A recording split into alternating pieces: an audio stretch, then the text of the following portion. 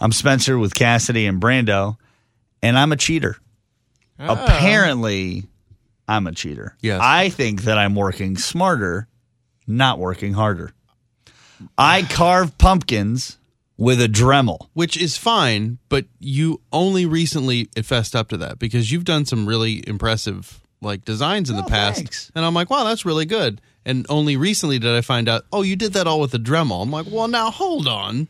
Yeah. My Wait a level, minute. I'm not nearly as impressed now. And you're cheating yourself Yeah. of the How? experience. You got to use I'm still having a great time. You got to use a rusty old janky steak knife that you've got in the drawer that you keep just for pumpkins, and you Let me got to guess, scoop it out with a big spoon. You scoop it out with some power tool as well. Yeah. Oh, God, I wish. Man, if they had something like Well, that, it's got that's like- 10 you would, times you easier. would. Use some sort of modified router to get it out of there. No joke. I actually thought to myself, those electric knives that you use pretty much on Thanksgiving. It's like exclusively for the turkey. Carved turkey and I fish and actually stuff. thought for a while that I should use that on the inside to cut down the sidewall so I can make it so much easier to get the stuff out of the pumpkin. just ruining the spirit of Halloween. What are you talking about? It's great. And when you talk about how you didn't know that I did this or I recently fessed up, you didn't see the picture when I did Jack Skellington? Yeah, I thought it was very good. You didn't And- see the picture of me using the Dremel on No. it? Mm-mm. No, I don't remember you ever saying anything about using a Dremel. You're just like, look what I carved. I'm like, wow, that's really good. I can't be the only person, though, that uses something other than a power tool? those.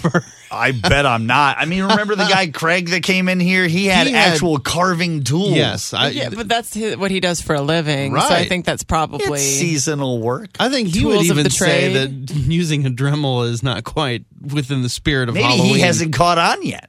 Maybe. Maybe I'm going to revolutionize an industry. Oh, yes, Wow. an industry. an industry. The industry of pumpkin carving. I'm another pro. But know no, it. it's the experience. Like if you have kids someday, you're going to rob them of the experience of learning how to correctly carve a pumpkin. I You're have not going thought to let about a that. 5-year-old loose with a Dremel. That's the thing. I've thought about that. I'm like, man, because a Dremel really does make a pumpkin look incredible. I'm sure. Because it's like Smooth etching. edges and Oh, everything. my God, everything. I have thought about that. If I had children, am I truly... am I going to make their pumpkins look No, they're going to be awful? over with a plastic knife trying to cut theirs, and you'll be on the other side of the table with your Dremel, whipping out pumpkin designs.